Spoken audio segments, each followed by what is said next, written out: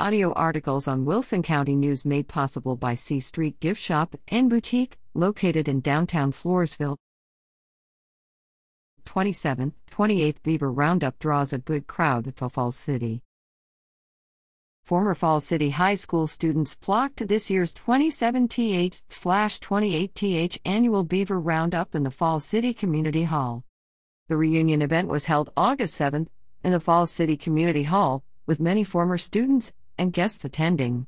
Registration and social hours started at 4 p.m., followed by a meal of barbecue and sausage with all the trimmings, a program to recognize members of honor classes, a silent auction, and a dance closed out the evening.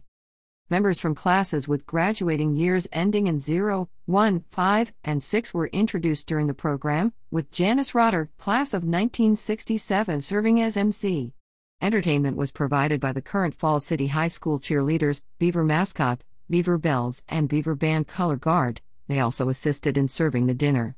The program concluded with a moment of silence to honor deceased classmates, and with the playing of the school song and fight song. The Beaver Roundup Committee will soon begin planning for the 29th Annual Beaver Roundup, which will be held in the Falls City Community Hall on August 6, 2022. Next year, no formal letter with information will be mailed to all graduates as in previous years.